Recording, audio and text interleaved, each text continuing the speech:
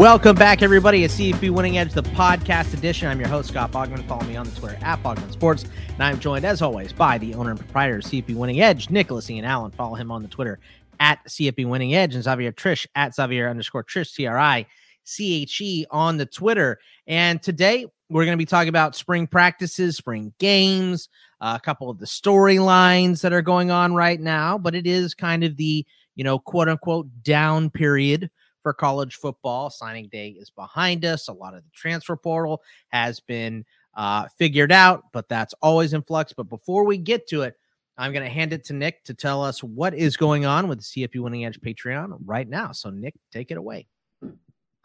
Thanks. So I am a little more scatterbrained than usual, even right now, because I've been trying to finalize our 2021 FBS team profiles and took a little bit of a different approach this year. And the hope was that it would provide more value to our patrons throughout kind of this, early off season, late winter, right before spring, because usually I just kind of, say, all right, 2021's over.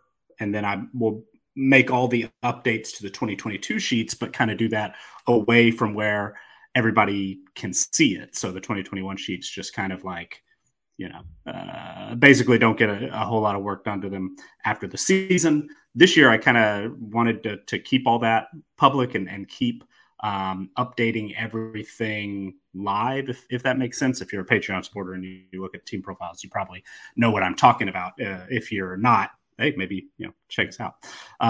But real quick, I just want to throw in that Nick is the only person I've ever known to run out of spaces on a Google sheet. So there is a finite amount, 11 million.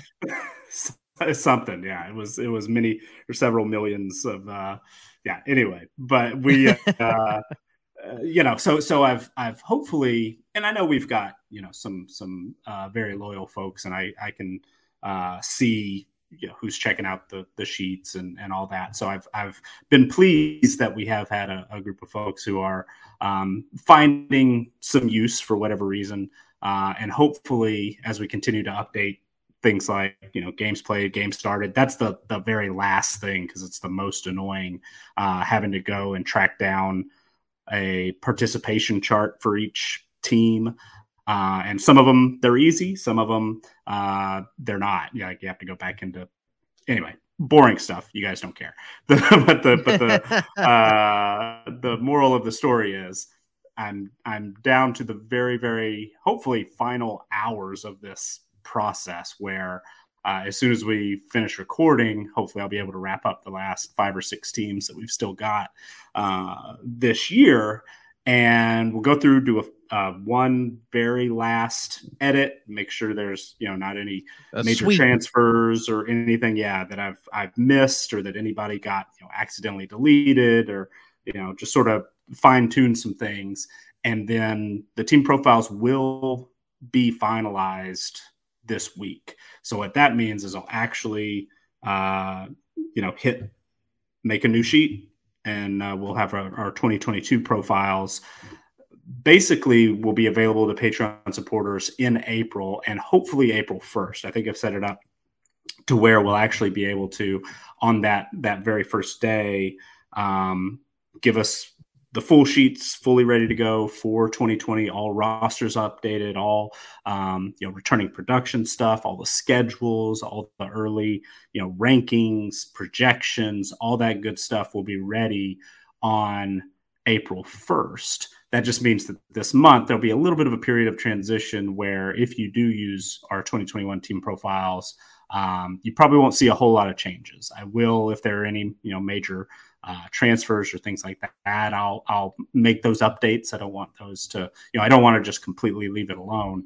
But basically, from maybe tomorrow, Tuesday, my focus will totally be shifted to our 2022 sheets. And that's, pretty exciting. Still have quite a bit of work to do, but hopefully this process of kind of updating 2021 over the last few months and doing it, in our live sheets, hopefully we'll make that process quicker, and maybe I'll actually even be able to sneak out a few days early on letting our Patreon supporters have access to it. But we do have our team previews. That process is still ongoing. It has obviously been a little bit slow. We only have the 3 that have been released so far: UMass, New Mexico State, and UConn.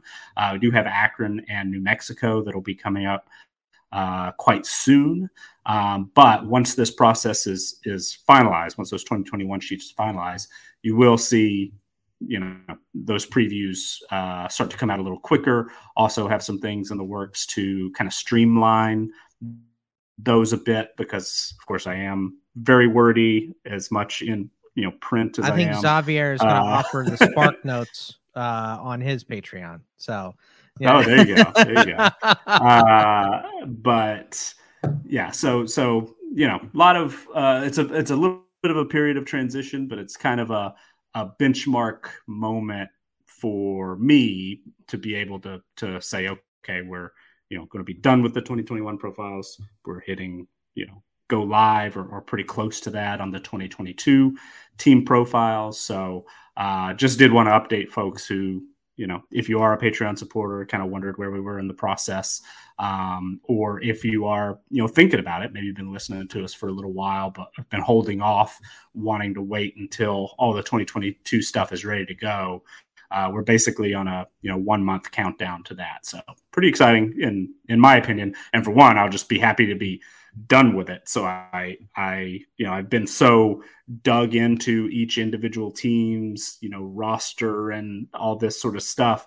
And in a weird way, I feel like I'm missing kind of the forest for the trees, that saying, where I don't feel plugged in at all. Like I feel like I'm in some ways, unprepared for the show today, because I'm just like, there's got to be things that I'm missing, or I don't know, my knowledge base seems very shallow right now, just because I'm dug in so much on each individual team along the way that we'll be talking about Missouri. I know.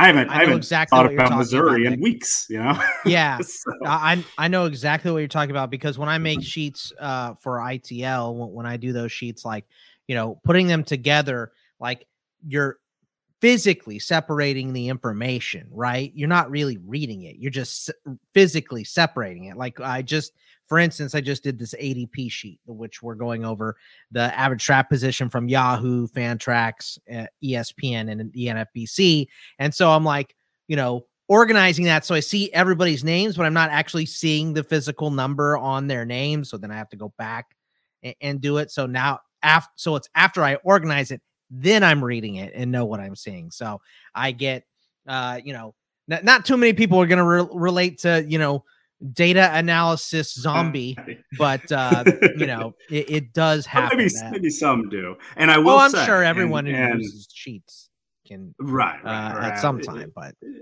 yeah. And I will say one thing that has been helpful to pull me out of it a little bit.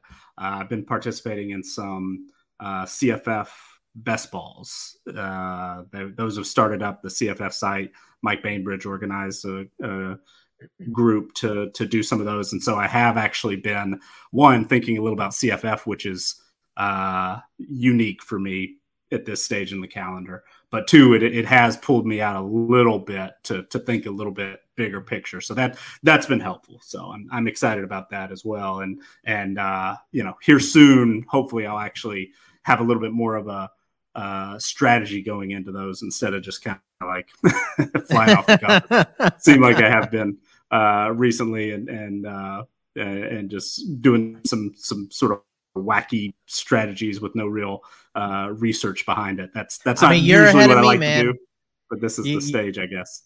You're way ahead of me, because right now at this point I'm concentrated on NFL draft, baseball, hopefully coming soon. I mean, fingers crossed. We'll see, but let's dive in here. Let's dive in and talk about spring practice and those storylines, and we're gonna have some spring games here coming up real fast. And Coastal Carolina's going to host its spring game this Thursday, March 3rd. So it's already starting. New Mexico, Georgia Tech, Missouri, San Diego State, and Western Michigan all have their spring game in March as well, and others opening practice in the last couple days here at BYU, Boston College, and a couple others. So let's just first start about I'm up in my NFBC draft, by the way. I don't know if you guys heard that, but it was real loud in my ears. Sorry about that. But let's just hear your thoughts on spring practice opening at this point, Nick, and these teams that are going to have their spring game this early. Do you like the games to be this early, or do you think we should probably be waiting till April for most spring games? So I think I actually like, or my preference would be for them to be spread out relatively evenly. Like I'm glad we're getting some now. I think wish we had a few more at this stage, because it seems like, more than half, just sort of, I don't have official numbers, but you see all the tweets and retweets or whatever about, our spring game is scheduled for, and it's always in that middle of April, that Saturday, like the 14th, no, 19th. I don't know. I'm looking at the wrong month. But in that, I think it's the 19th is the Saturday, because I have a draft on the 12th, and that's a Saturday. So it's that mid-April seems like gets the bulk of spring games and a lot of the biggest highest ranked teams, things like that, like your SEC, ACC, big Power 5 conference teams seem to fall in that period in the calendar. And I think because there are so many on that weekend or that couple of weeks, in some ways they get a little bit more lost in the shuffle. Here, I mentioned I haven't been paying a whole lot of attention to college football as a whole because I've been dug in so deep in this big, long process. But I actually have heard a few more things about, say, New Mexico or Missouri or Western Michigan that I might not. I certainly wouldn't have heard or read or seen notes about or been able to concentrate on had they fallen later in the calendar. So I wish if I had my perfect setup, it would be to kind of evenly distribute teams as best we could between early March to that very end of April, so that we don't have dozens of them on a single day, and we might actually get to be able to take in a little bit more information in those smaller chunks, if that makes sense. So I think we'll be going over these few small teams here. I think will be great, but I think would love to do this every week, but unfortunately I think the numbers are just going to get bigger and bigger and bigger, and we're going to miss some details, especially of some lower a little more off the radar teams who happen to kind of get swallowed up by those bigger programs in the next teams that don't have their own network to put their spring game on and replay it 50 times. Those teams, I understand. Xavier, you've gone through spring practices and spring games and all that stuff. Would you guys do yours earlier or later? And did you have a preference? Definitely later. We were more of an April team to get our spring practices going. I'm much more of an earlier person. I love the idea of, in high school, we did spring practice like right out of like March. It was right around. It was probably 2 or 3 weeks after. Right around now. Right around now. And I love that because I don't like the downtime between the end of the season and the spring practice. I think it leaves a little bit too much leeway with your own workout habits. And for some players that don't have great workout habits, it allows them downtime in that situation. I also feel a little bit more, and I know this sounds weird, but when you finish the season in like December, January, I feel a little bit fresher when we get spring practice started in March versus if you give me downtime to kind of hang out, chill around, do nothing, maybe even go to spring break and then come back. I feel a little like I have to almost ramp up a little bit more when we would start spring practice a little bit later. And on top of that, when you get spring practice done early, like you name Georgia Tech, I can now focus on class. Like, get me done with this so I can go focus on midterms and final exams are on the forefront of my brain. So I don't have to, worry about that necessarily. With some of the schools on this list, they're probably doing midterms right around now. But the later you do them, the closer you get to final exams. And the idea of having like a spring practice or your spring game like 2 weeks before final exams just sounds so hellacious for any student athlete. It just sounds awful. Like, you're over here trying to make a name for yourself because typically that's what spring is for. Spring practice is obviously for the guys to get reps, but for those fringe second and third stringers, and even for fringe starters, this is even more so of an opportunity to kind of stake your claim before the freshmen come in for fall camp and things of that nature. So to have to go through all of that and battling for roster spots, and on the back end, you've got like a trig homework, and you're just like, ha! I don't like my life right now. I really don't. So I'm much more in favor of early spring practices. Get them out of the way early. I will say, and Nick, you might be able to answer this question. As a coach, did you guys have earlier spring practices? And if you did you like earlier or later ones? So I was just thinking about this as you were discussing, like from a player's perspective. I think if I were a player or from a coaching perspective, I would prefer the earlier the better. Because one, just being able to turn the page and say, okay, last season's over, we love those guys, but they graduated, they're off to the NFL, whatever. Let's concentrate. This is our, team now. And just to be able to turn that page, I think is pretty valuable. Also, every year, and hopefully it won't impact very many teams, but we hear, so-and-so went down with an ACL on the first day of spring practice, might miss, the start of the season, whatever. The earlier you do spring practice, if something like that unfortunately happens, the more time, a player has to recover. So it that adds a benefit. And then, me personally, when I was coaching high school, we were pretty late. I think our spring practice, and I was actually coaching baseball in the spring, so I either had to kind of do double duty or miss some football spring practice. But I believe at least like 3/4 of the years I was there, there was at least a period of spring practice where our baseball season was actually over. So, high school baseball season is much shorter and starts earlier than Major League Baseball and all that.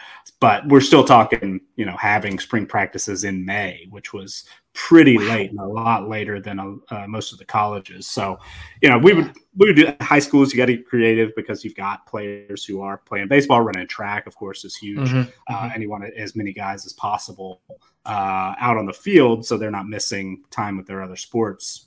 So you can actually, get a little bit more out of those spring practices or have the numbers to actually run a decent practice. That's a consideration in high school that colleges don't have to worry about. But yeah, I think overall the earlier the better, especially for colleges that can.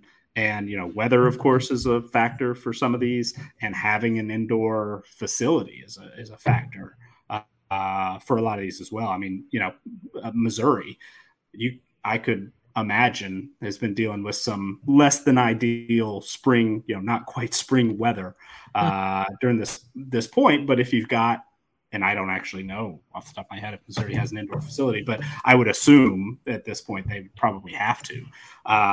But if you've got that, it certainly gives you some flexibility to be able to use the calendar to your advantage to, flip from one year to the next, and then also give you a little extra time to one, injuries, as I mentioned, but two, you get to see, now that I look at it, we're much thinner at linebacker.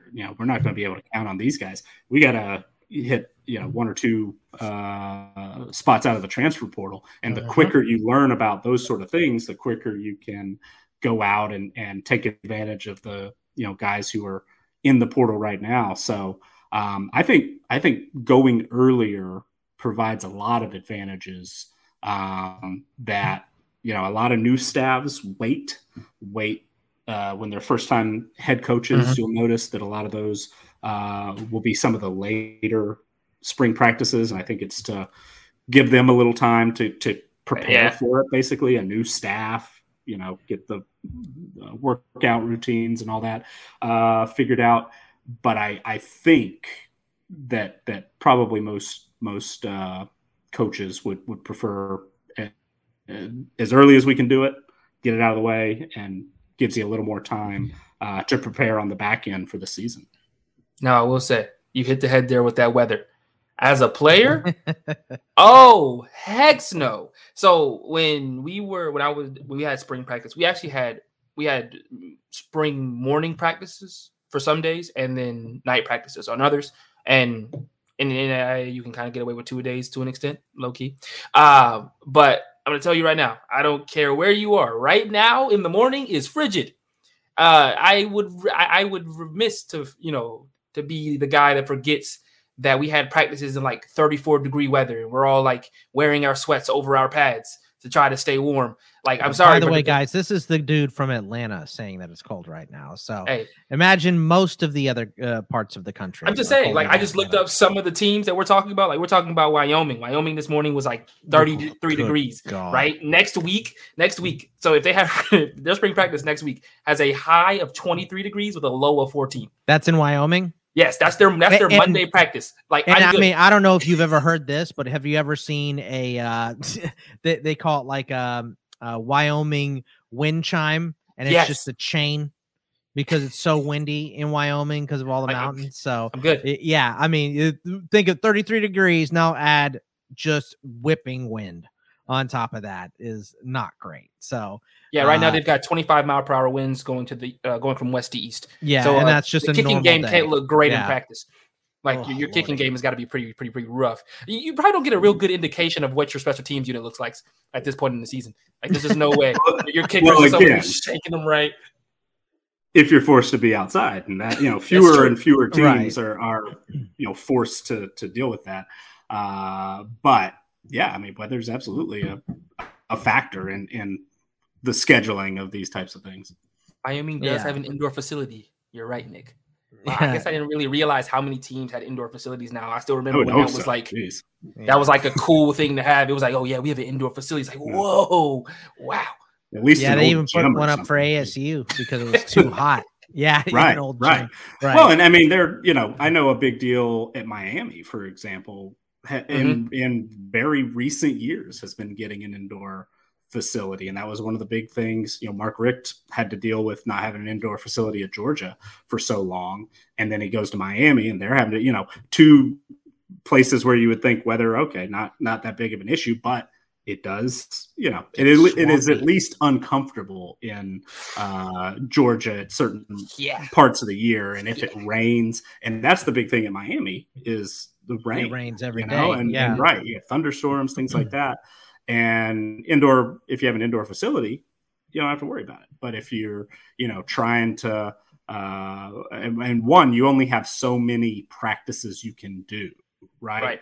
And so, I've been in coaching meetings where we're like, okay, we have practice scheduled for 4. Kids got school, so we can't do it earlier. But there's a storm coming in. We think it's going to be, hit around 5. And so you're rushing to get practice done before, you see a lightning strike or the rain becomes a major issue. Because if you go out and you start the first, 2 periods of practice and then, there's lightning, the storm's going to be, well, but then you're screwed out of a practice. But Xavier was happy about that. Yeah. I know as coaches, you guys are like, dang it, we missed out on reps. We're like, we're going home. It's about to go back to the dorm room. And then the funniest thing is, but Xavier, we only have 12 days to get better this spring. Guess what, whatever it is, Coach? 12 days is 12 days. 11 days, we'll make it up. It ain't gonna make me good enough to care about this here. Yeah, I understand. And the occasional, and Nick hits it right on the head, though. There is situations where you are sitting there in the student gym in pads, and you're just like, why are we in here? Like, we can't throw the football literally. It's hitting the ceiling whenever we're running any kind of routes. Getting tackled on a hardwood floor ever happened to anybody in here? No, see, sucks. This is just weird. Like, you're running plays for a 100-yard field on a 94-foot basketball court. And you're just like, coach, let us go home. Like, nothing is happening in here. We're not getting anything done. No. We got to get our reps. 15 of these, and hey, sorry guys, we got to make the most out of it. Like, we're going to work on all short routes today, boys. All right, exactly. That's exactly what happens, Scott. We're running 1-on-1s, and it's like exclusively slant routes, and we're just like, all right, great. We're gonna be the best slant route team in the state of Alabama. Awesome, So it was hilarious. I love the dichotomy here of the player versus the coach too. I'm glad I asked that question. So I didn't think it was going to provide that much content for you guys, but you have the players' eyes versus the coach's eyes here. But Nick, what are we looking at for these teams that are going to have their spring game this month? New Mexico, Coastal Carolina, New Mexico, Georgia Tech, Missouri, San Diego State, Western Michigan, a couple others sprinkled in there as well, opening up practice recently. But what are we looking at in these spring games for these teams? So I pulled out really at least one main storyline. A couple of them, there are kind of two storylines, but to give us just a little something to concentrate on here, as we have a little time to think about these teams. Coastal Carolina, the big one, and a lot of these are quarterback related, but Grayson McCall already has kind of cemented his legacy, one of the most efficient quarterbacks in college football history. I mean, he's put up just some incredible efficiency numbers recently. It sounded like he was strongly considering the NFL, but has opted to come back to Coastal Carolina, at least in part because he's hurt. I mean, he's not going to be throwing. He's not going to be hasn't been participating in spring practice, at least as a player. And from a coach's perspective, that's not the worst thing in the world because, hey, you're, the star player, the one guy that you can't afford to be without in the fall.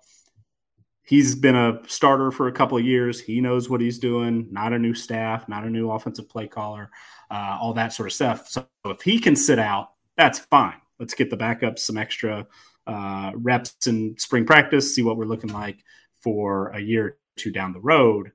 But yeah, I mean, Grace McCall, saw a report. He quote, hopes to be throwing in 3 to 4 months. That's not necessarily what you love to hear, even though we're, that seems like, okay, he's got plenty of time to get ready. Probably not going to, you would think based on his track record, based on his experience, if he's healthy enough to play week 1, he's not going to miss a beat. But just something to watch because Coastal Carolina's, a lot of his weapons are going to be new, especially in the passing game. Tight end Isaiah Likely's gone. Javon Hiley is gone. On the defensive side of the ball, they are going to be missing, more than a half dozen starters. So McCall is going to have to carry that team even more than usual.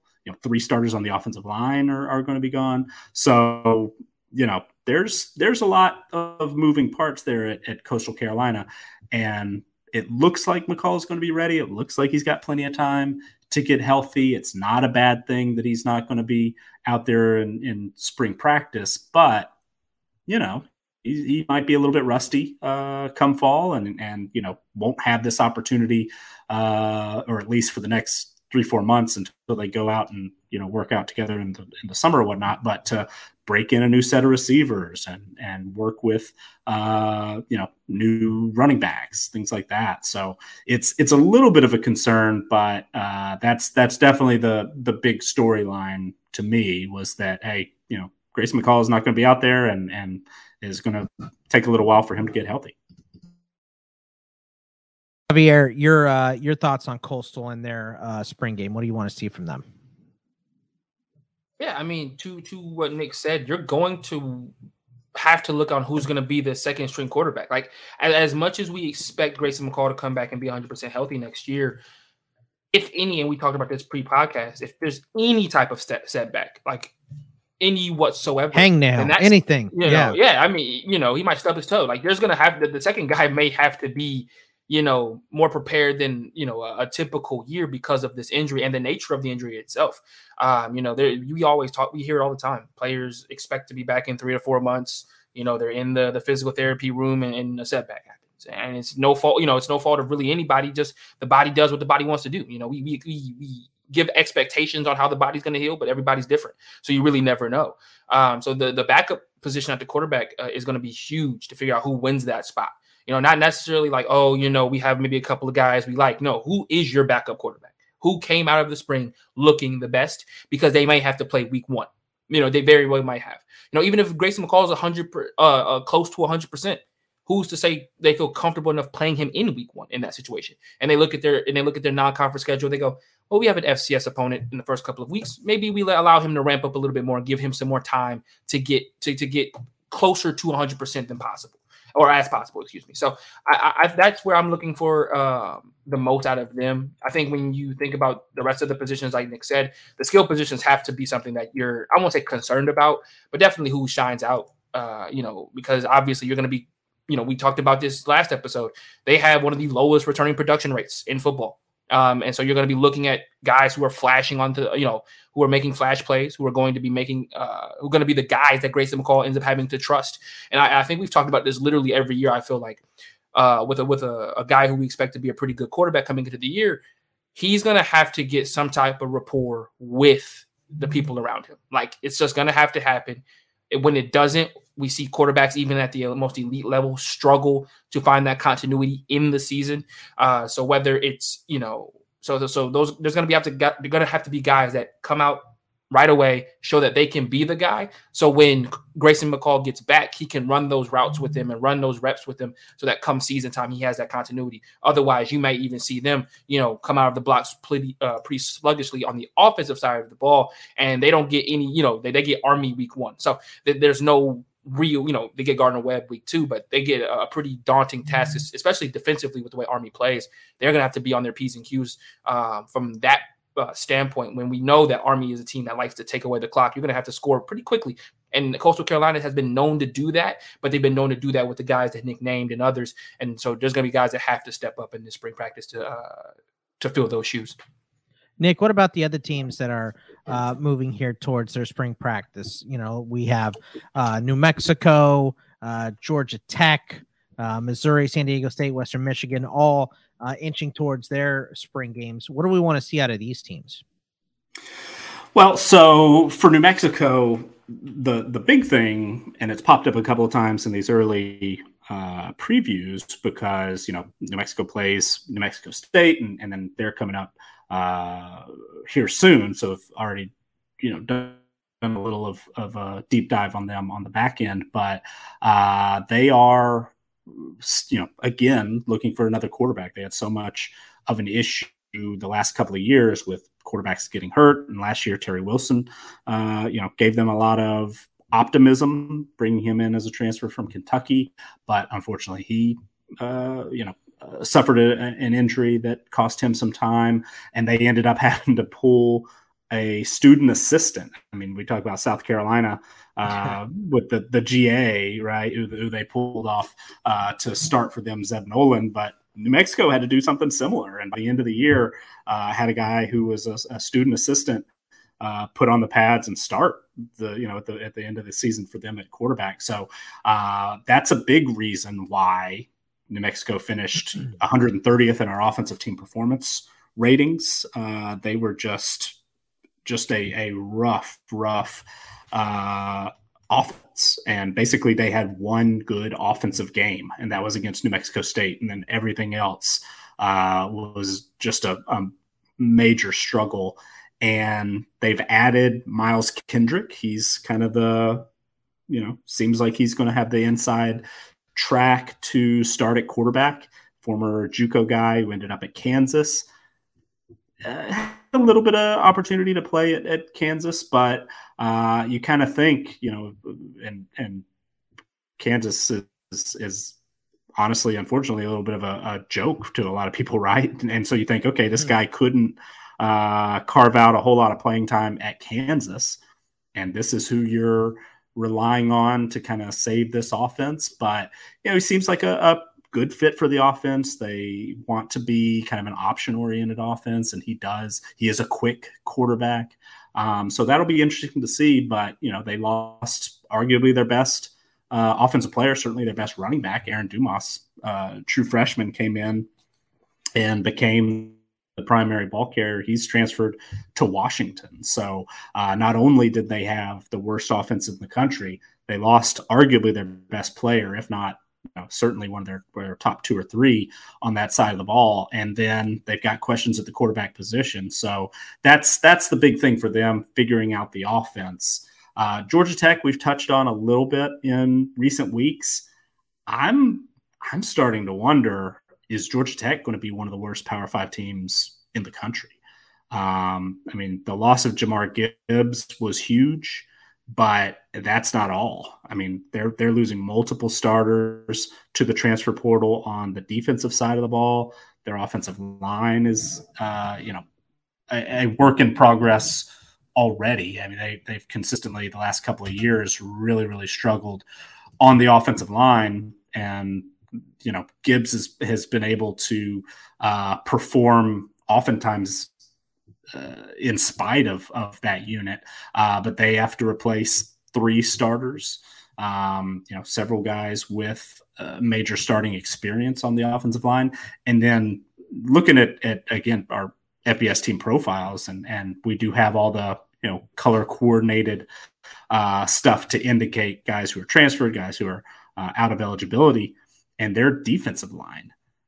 Their top, the 4 guys who were starting last year, 2 have transferred, 1's out of eligibility, and then you look at that second group in the 2 deep. 2 interior guys have transferred.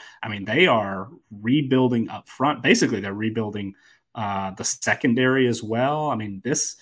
This wasn't a very good team last year. Plays a really tough schedule, and lost a lot of guys who could help them this year to the transfer portal. So I'm wondering just how bad Georgia Tech will be. I don't necessarily think there's a whole lot of reason to be optimistic that Jeff Collins survives, to keep this job for another year. And then, looking ahead, Missouri, the big question is, will Jaden Daniels be there? I think this time last week, I just kind of threw out Missouri just because I just happened to trying to brainstorm where Daniels could end up. Shortly after we recorded, he was rumored to go to Missouri. Sounds like he either is going to visit or has visited. I'm a little unclear on that. There was a report that's since been refuted that he had actually signed with Missouri, but that seemed to be premature. But will he end up there is the big question. What will the Missouri defense look like with their new defensive coordinator losing Steve Wilkes back to the NFL? San Diego State, also a new quarterback, Braxton Burmeister. If you were wondering where he ended up, he's out in San Diego now. Should hopefully bring a little bit of stability to that position. It's been a major issue for what otherwise has been a great team, one of the better, most productive defenses in the country. Have a lot of guys to replace on that side of the ball, but still reason to be optimistic there. And maybe Burmeister will spur the offense a little bit. Also, they're opening a new stadium this year, so that'll be interesting. And then finally, Western Michigan, who's the quarterback going to be? Caleb Ellaby is off to the NFL, and a lot of his, most talented teammates on both sides of the ball. Sky Moore is going to be drafted, probably higher than a lot of people might have expected. Multiple 100-rated starters on the defensive side of the ball. Ali Fayad, Ralph Holley probably will be on NFL rosters. They also lost Jalen Hall to transfer. He's going to be at Western Kentucky next year. So a lot of turnover there in what at this very early stage looks to be a pretty wide open MAC, where Western Michigan's been one of the, if not the most talented team, top 2, they in Toledo for the last couple of years. And they are losing a lot of those guys who've been big time performers. So long-winded answer, of course, but quarterbacks are the big thing with this group. But then also, as will be the case with a lot of teams, replacing big numbers of guys because production or the numbers just roster wise are going to be, we're going to have a lot more turnover this year than we did last year because the extra year of eligibility. Yeah. And we're seeing that, a good example of that with some of these teams, Western Michigan eligibility being a big part of it, Georgia Tech transfer portal, and other teams trying to address quarterback questions with the transfer portal as well. So a lot going on, but I'll definitely be some big shoes to fill, some big names with some of these early teams that are already wrapping up spring practice. And Xavier, what's your thoughts on these teams? What stands out to you for the spring games for these squads? Yeah, I think Nick absolutely hit it on the head. And I think also to speak on that, over half the teams that we're talking about right here have moved their spring practice almost up an entire month. Georgia Tech had their spring practice mid-April of last year. Missouri was another one. They had their spring game on April 21st of last year. Same thing for New Mexico, who had their spring game on April 16th. And San Diego State finished their spring game on April 27th of last year. So I think you're absolutely seeing some of these teams who have more concern of how their turnover is going to look like going into this year, moving up their spring practice to figure out, what they need, what they want, and what they have going on at their respective programs. I think Georgia Tech and Missouri in particular, the quarterback position, or I won't say the quarterback position, but for Missouri in particular, the quarterback position is in my opinion, I feel it's wide open. I could be wrong in that end, but I genuinely think it's a wide open battle. You talk about the freshman that's coming in and Sam Howell and others. I just feel like Missouri didn't have the guy at the quarterback position last year, and they really, I believe, is going to have to find that in this spring practice. So that's going to be something to watch out for. Georgia Tech, Nick, I think you hit it right on the head. This team is in some shambolic situations. I don't know, and I'm getting as close as I can to Georgia Tech without, infringing on my Georgia fandomship. But, I think all the things coming out of Georgia Tech as they're 2 days into their practice is just, is this Jeff Collins last year?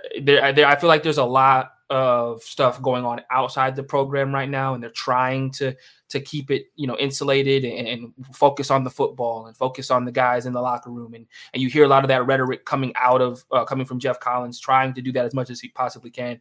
But the looming situation is this might be your last year, and that is hovering over the program, and you can kind of feel it.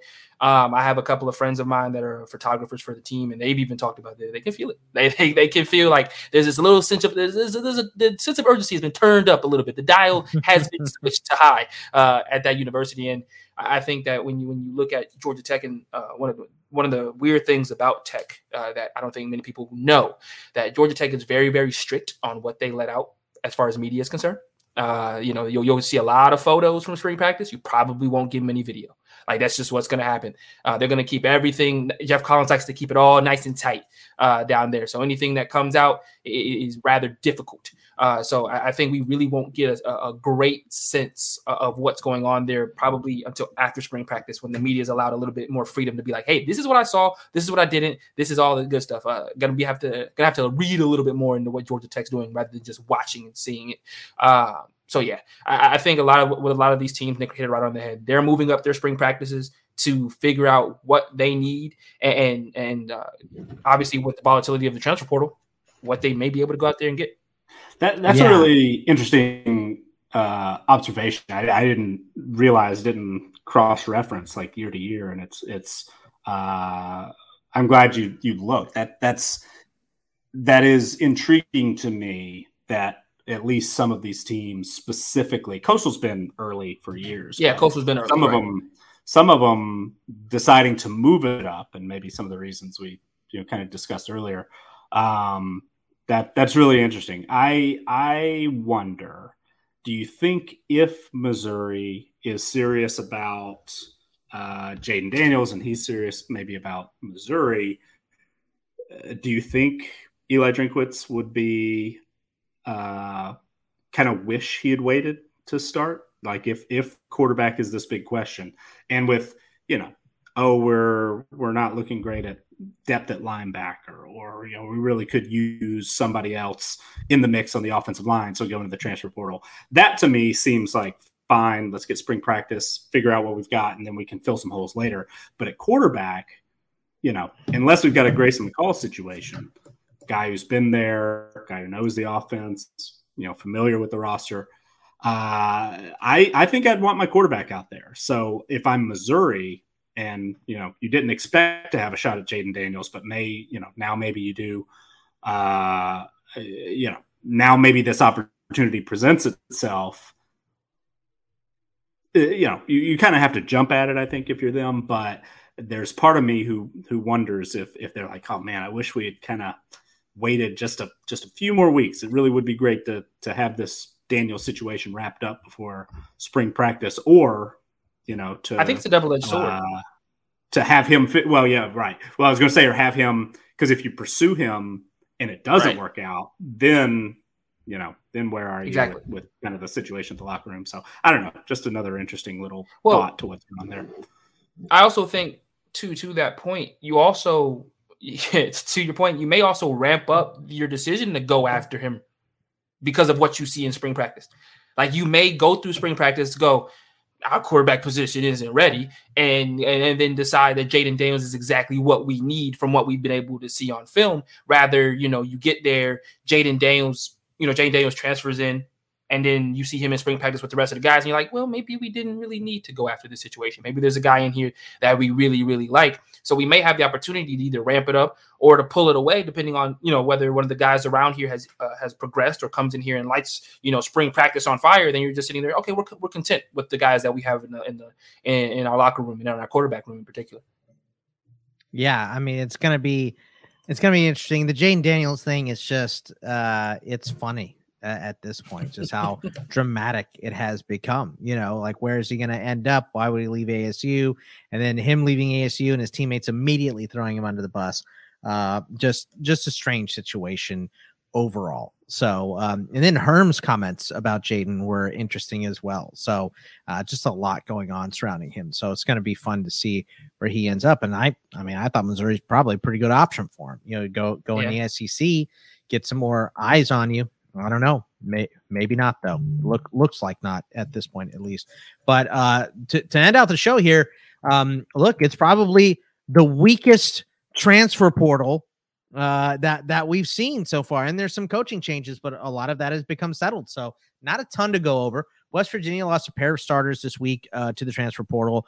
A linebacker, Josh Chandler Samito, entering on Friday, and cornerback Daryl Porter announced his intention to transfer to Miami on Thursday. TCU also lost Kari Coleman as he is going to Ole Miss. And then for coaches, Kentucky hired Rich, how do I say it, Nick Scangarello, as its new offensive coordinator. You're the NFL guy. Come on.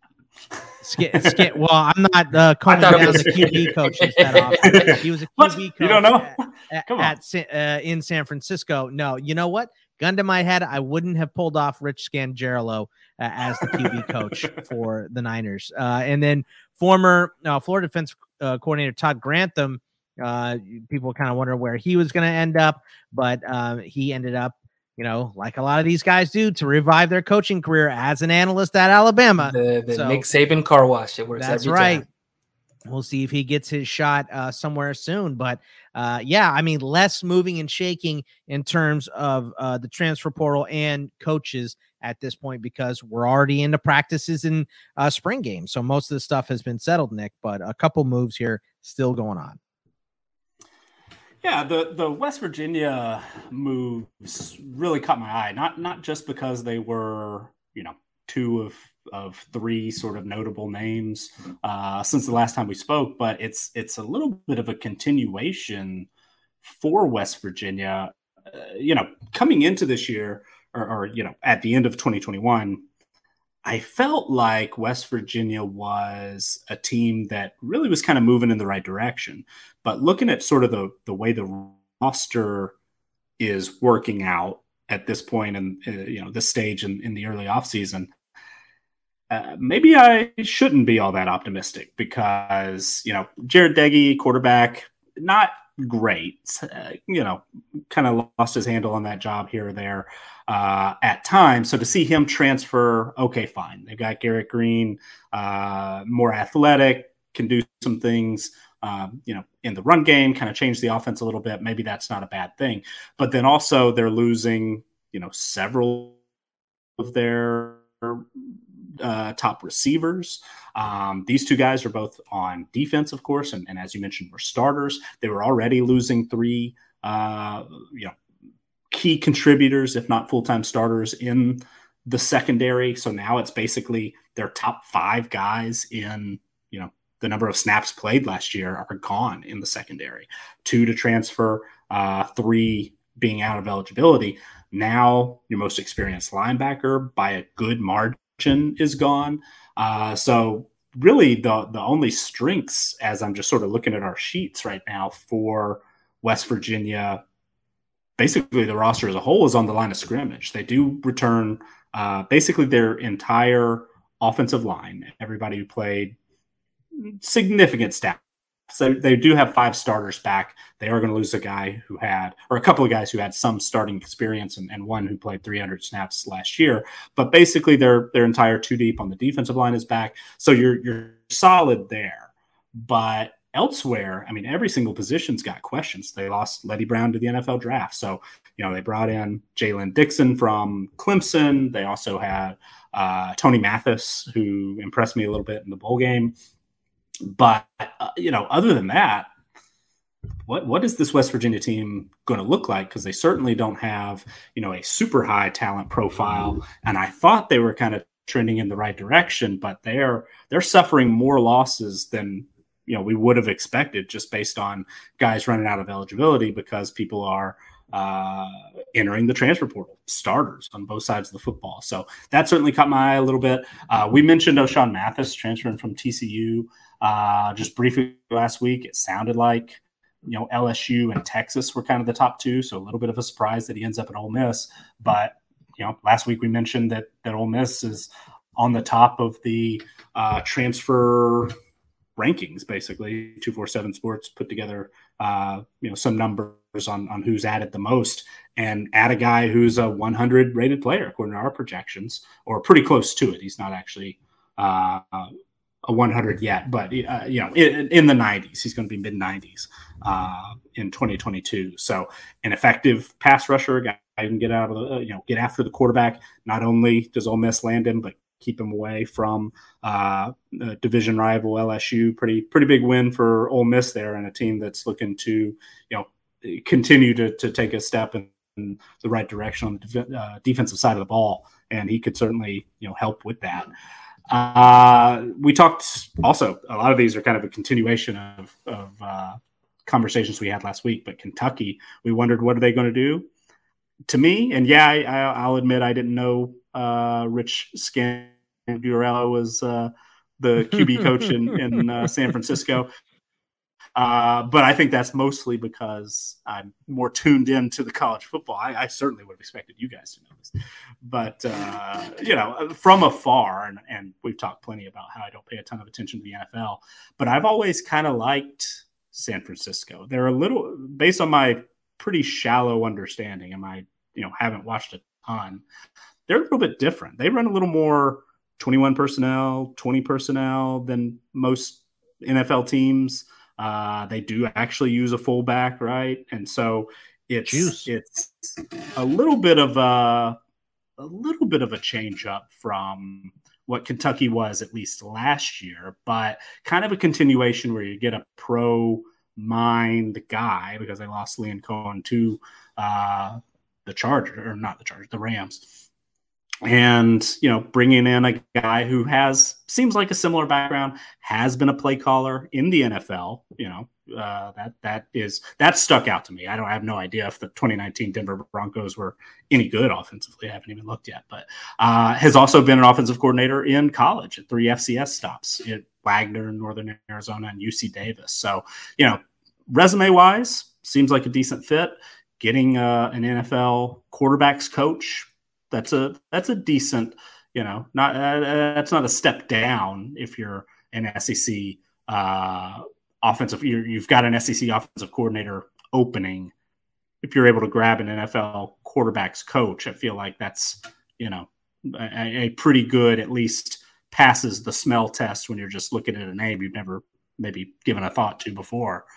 But it'll be interesting to see how it works out, because Kentucky, I ran the numbers, this week. It was pretty easy. Probably should have done it long ago, but Kentucky, ranked in the top 15 in our most improved offenses based on team performance ratings over the last 2 years. So they had a new play caller last year, gave them a big bump in their overall, performance on the field. And so now you've got the third offensive coordinator in 3 years. That from a continuity standpoint, it's not great, but you hope that they'll be able to at least keep that, not lose anything from what was a much improved offense last year, because this Kentucky team might be Georgia's top competition in the East next year. And so they're, this is definitely one that they can't afford to miss on. So, pretty important. And then also, finally on the Alabama analyst, did you guys see that Derek Dooley is an analyst really? with Alabama now? Was hired there. Former, we're talking about my high school coaching career, former Clark Central Gladiator, Derek Dooley. And he's going to be on the staff there. And then Zach Mettenberger, also from Athens, Georgia, got hired as an analyst there. So it's interesting because, I kind of wonder, Todd Grantham, he was a SEC play caller last year, has been at 3 other SEC teams, was also a coordinator in Louisville a handful of years ago. He gets a bit of a bad rap. I mean, third and Grantham is a joke, right? But he's obviously going to provide some value. He's going to give Alabama, one, he's at Florida, prepared for Georgia every year he was there. So he's got some ideas on how to defend Georgia, has a good working idea of their personnel. Obviously knows the Florida personnel very, very well, if that were to provide some value. And then just familiar with the league, been a play caller, has an NFL background. Nick Saban, I think, is one of these guys who is not going to turn down a good idea. So if, Grantham has a good idea, if Dooley has a good idea, just from whatever experience they've picked up along the way, hopefully, from Saban's perspective, they'll be able to use some of that. But also from, for these guys, as Xavier alluded to, you kind of get a little bit of a cleansing of your reputation a little bit once you come out of this Alabama analyst university or whatever it is, where you're like, I spent a year with Saban. Now I know everything. Or what? It's coach rehab. Sure, exactly. So just some names that just sort of, at least to me, kind of see it like, he ended up at Alabama. That's interesting. Yeah, I will say real quick, because a lot of people have seen the Dooley thing and be like, oh, that's weird. Why would? But Derek Dooley was on staff at LSU under Nick Saban, so there actually is a connection there, to the point where there was a brief, 20 minutes when Derek Dooley got hired at Tennessee, because the coach I worked for in high school also worked at LSU with Nick Saban. And so when Dooley got hired at Tennessee, I kind of got a little excited for a second. I was like, ooh, maybe we're gonna, maybe we'll get some sort of low-level thing at Tennessee. I could work myself into some sort of off-field recruiting office role or something. And I asked our head coach, like, hey, so we going to Knoxville? I was like, no. don't even think about that. Get that out of your head, Nick. What are you thinking? Come on. Not Xavier, your thoughts on the coaching changes here? Obviously, car wash you that Alabama is, and some of the transfers. What are your thoughts here? Yeah, I really do like the Kentucky hire. I'll be completely honest. Maybe I've been a little bullish on this podcast about Kentucky in the past, and I continue to do so.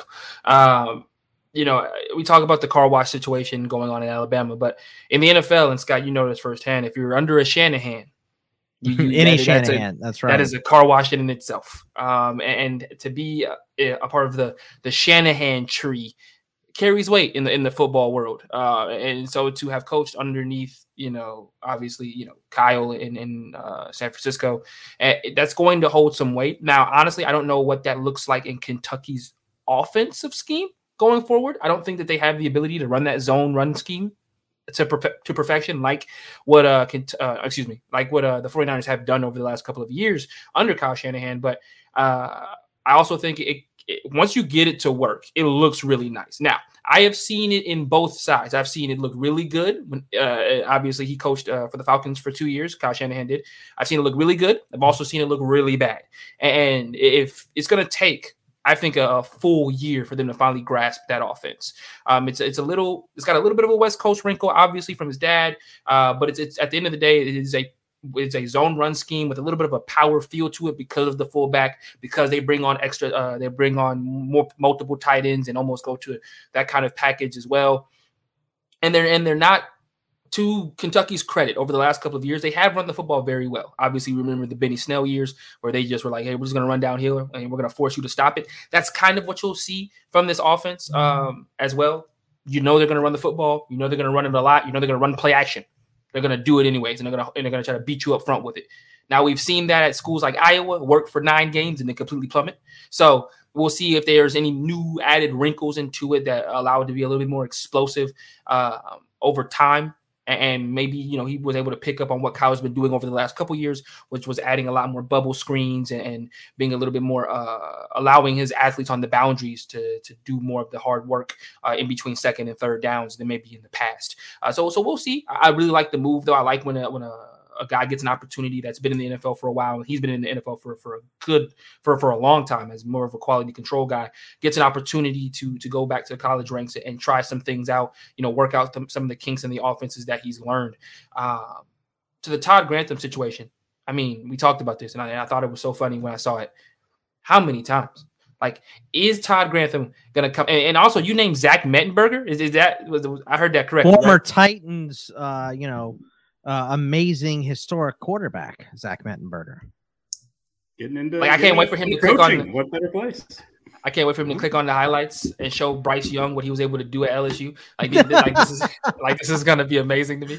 I think Zach Mettenberger was the reason why not a lot of people were hyped up on Jarvis Landry and OBJ. Right? Was that the same? That was his team. Yes. Okay. Yes. I wasn't sure. I just remember they've been through some rough QB years. Mettenberger played well at LSU.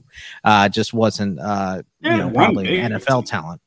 Yeah, that was. I remember the amazing year. That was the year that him and Aaron Murray were like. I now look back on it and go the above average quarterback shootout. That was him versus Zach Mettenberger in Georgia in like the middle of my high school years. But remember, I was so mad when Aaron Murray went to Georgia because I'm like, God, this is the second time this has happened because Stafford was thinking about Texas and Georgia also and ended up in Georgia. So Georgia has stolen some QBs from the Longhorns for sure. Yeah. Well, but I will say, to Todd Grantham's credit, he is a solid recruiter. And to have another one of those guys on your staff just work. I mean, you've seen it at Georgia with Will Muschamp. Even with Jamil Adai leaving as the DB coach, you still saw a lot of the DBs that we got in this current class still bought into Georgia because of Kirby Smart and his, time at Alabama as a DB coach, because of what Will Muschamp has done in his time as a DB coach in the SEC. So when you look at a guy like Grantham, at the very least, because of how much turnover that Alabama faces on a year-to-year basis with their coordinators and things of that nature, when you have analysts that have the repertoire or the resume, that Todd Grantham has, it does help you in recruiting to not take so much of a hit when some of those coordinators decide to move on, because you've got a guy with at least the name and the pedigree like a Todd Grantham in behind it that can soften the blow a little bit when you may lose a position guy here or there. That's really interesting. Something I haven't even thought about was that is Todd Grantham kind of the defensive coordinator in waiting, and Alabama fans might be, really upset to even think about that. But in a way, hey, we can bring him in. Their defensive coordinator at Alabama had off the field issue this winter already, so having a guy. All these analysts, they kind of get in the queue, right? They like get in line to maybe possibly analyst, right? be the defensive coordinator. Sark was an analyst. Yes. Yeah. Right. Sark was left the NFL, steps in when Kiffin basically got himself fired after he took the job at FAU and took over as play caller in the playoff. You could game out a few different scenarios where Ted. It definitely softens the blow. The defensive coordinator at Alabama the year or two. Yeah, I mean, when Dan Lanning left Georgia this year, almost half the university on Twitter was like, "All right, cool, we've got Muschamp behind him. Who cares?" Like, it wasn't like a who cares situation, but it was more like, "We've got Muschamp. If all else fails, we'll turn to Muschamp." And it was like, okay, cool. At the very least, what these guys can be is bridge guys until you maybe figure out what you're gonna do. But what it does do is you're not scrambling like, we have nobody in here who understands how to run defense in the SEC. I mean, we've got Grantham. He's okay. Like, that's what ends up happening for a lot of it. And I think it does give you a sense of like understanding, especially when you're at these top schools, that your guys at some point are going to leave. And to get guys like a Grantham, like a Muschamp, maybe Mettenberger in a couple of years will be this guy, but that will soften the blow when you end up losing these coordinators does definitely help. Yeah, that's what especially kind now of that you fixed him. Exactly. They get in the queue and they wait to either become the defensive coordinator at Alabama, which would be great, or they wait to become the defensive coordinator somewhere else. And then if they go somewhere else, maybe they can work their way back up. But if you become defensive or offensive coordinator at Alabama, you're getting a head coaching job at some point. So right. Someone is going to offer you a head coaching job. It seems almost for sure, unless you're bad enough to get fired. So with all that talent. One last thing that Xavier just made me think, sort of a random thought, and we don't have to elaborate on it because I know we're about to get out of here, but having Will Muschamp, accomplished defensive coordinator, good recruiter, seemed like a perfect, let's insert him at defensive coordinator. But then you wonder, okay, Mike Bobo is on staff now as an analyst. They just hired Stacy Searles, the offensive line coach. I'm starting to wonder, and I know Muschamp was a little bit different, but Kirby is now, won a national championship. That's great. Now he's just kind of hiring all his friends. Is that really what you want? Is that really the direction that you want to go in? I don't know. So, I think Saban has done something. Yeah, I think Saban does something. I think Saban is bringing in new people from a wide variety. Because wasn't Bill O'Brien under Saban before? Say that again. Wasn't Bill O'Brien under Saban before going to the NFL? So O'Brien was with Belichick for so long, right? I don't know that they had ever actually worked together. But they, of course, were familiar with one another. And Saban will he's hired Jeremy Pruitt multiple times. He's hired other people multiple times. So it's not like he, won't hire somebody he's got a connection with. But I don't know, like Muschamp and Bobo are like Kirby Smart's best friends from high school, right? Or like early college. I mean, that's just, to me, that's not always your friends don't always make the best hires in the long run. So I don't know, but we'll have plenty of time, I'm sure, this spring to dissect all of those types of things. Yeah, I'm sure more former head coaches will become analysts at Alabama between now and the start of the season. Well, heck, if that's the case, Nick, I need one of my friends to become a head coach somewhere so they can hire me as their special teams coordinator. Hey, let's get it going, guys. You know who I'm talking to. It's not what you know. It's not what you know. It's who you know. It's who you know. That's right. You got to be like Farmer Fran. All right, let's run some laps. Special teams. It's just you and the kicker. Yeah, exactly. All right. Like I said, that is going to wrap it up for this. We can get Nick back to his sheets, but back to, the grind and the, I get it. You get in that groove of doing those and you just want to get them done. So remember, you can follow us all on Twitter, myself, Scott Bogman at Bogman Sports, Xavier Triche at Xavier_Triche, TRICHE, and Nicholas Ian Allen, the owner and proprietor of CFP Winning Edge at CFP Winning Edge. We will see you guys next week. Take it easy, everybody. Thank you to our Patreon supporters for keeping our show ad-free and for funding our wide range of college football analytics projects.